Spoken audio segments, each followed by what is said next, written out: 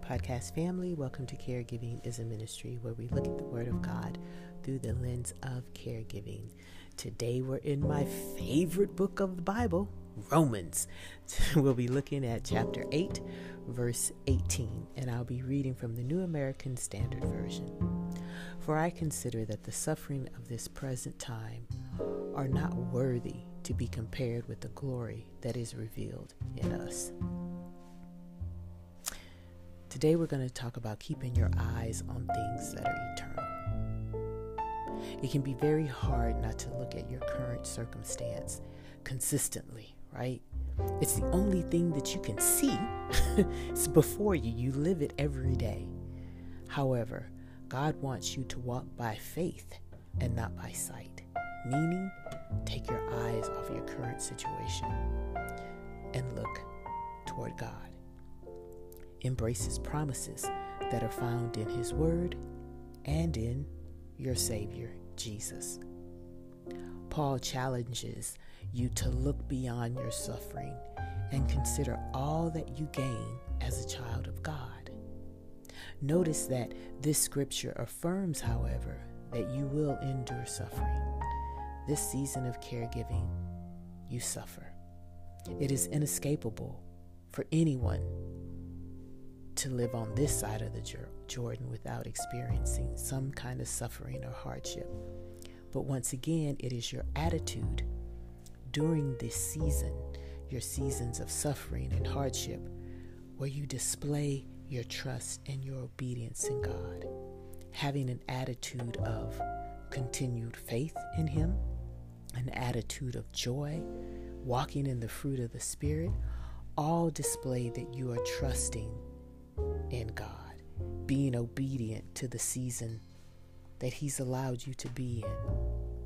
When you think about all that God has done for you and all He has planned for you, that one day you will be reunited with Him, there is no comparison.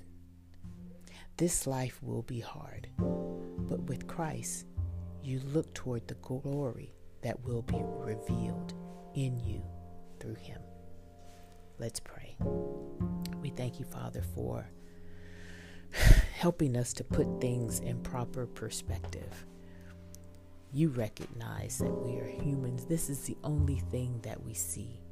Yet your Spirit inside of us continues to push us toward looking on things beyond, helping us to look at this world as you look at the world, helping us to remember that there are things beyond us, that there is something that we are striving for, and that is to be reunited with you one day. That doesn't mean that we ignore the things of this world, but it means that we put them in proper perspective, that we do not allow them to worry us or burden us to the point where we feel as if we have no hope.